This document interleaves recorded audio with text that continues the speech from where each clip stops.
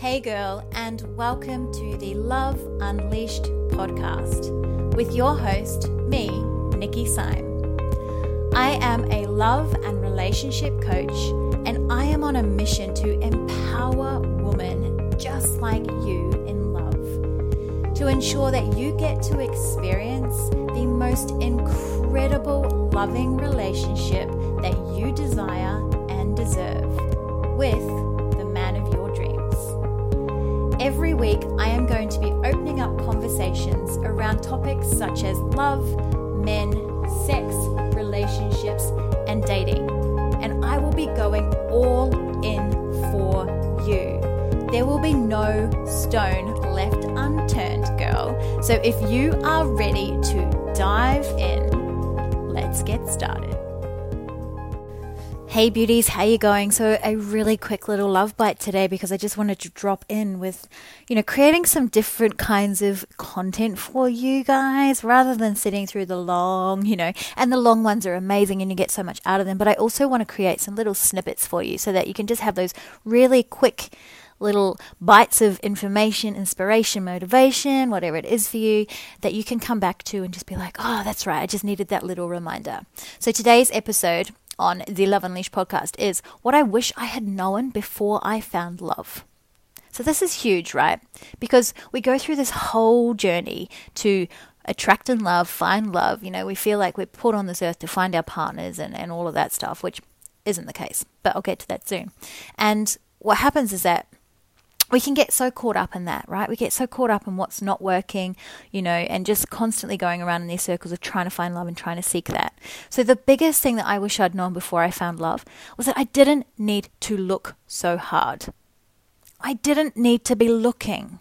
I didn't need to be out constantly searching for him, constantly going to bars and going out in case I'm bumped into him, or doing these things in case I found him or he was there.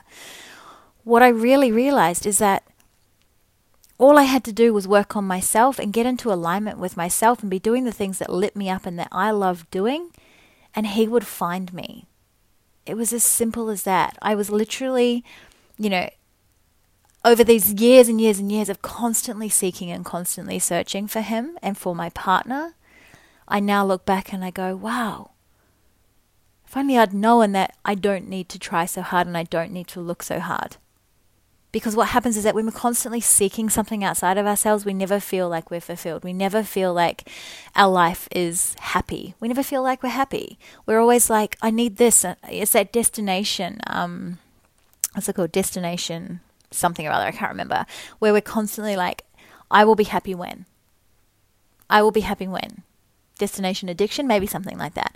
But it's not the case. I will be loved when. I will feel loved. I will feel whole when. I will feel XXX when I have found XX and X, right? But the truth of it is, my loves, and if you take nothing else out of this podcast, this little love bite, then it's that feeling of fulfillment and wholeness and love can only come from within.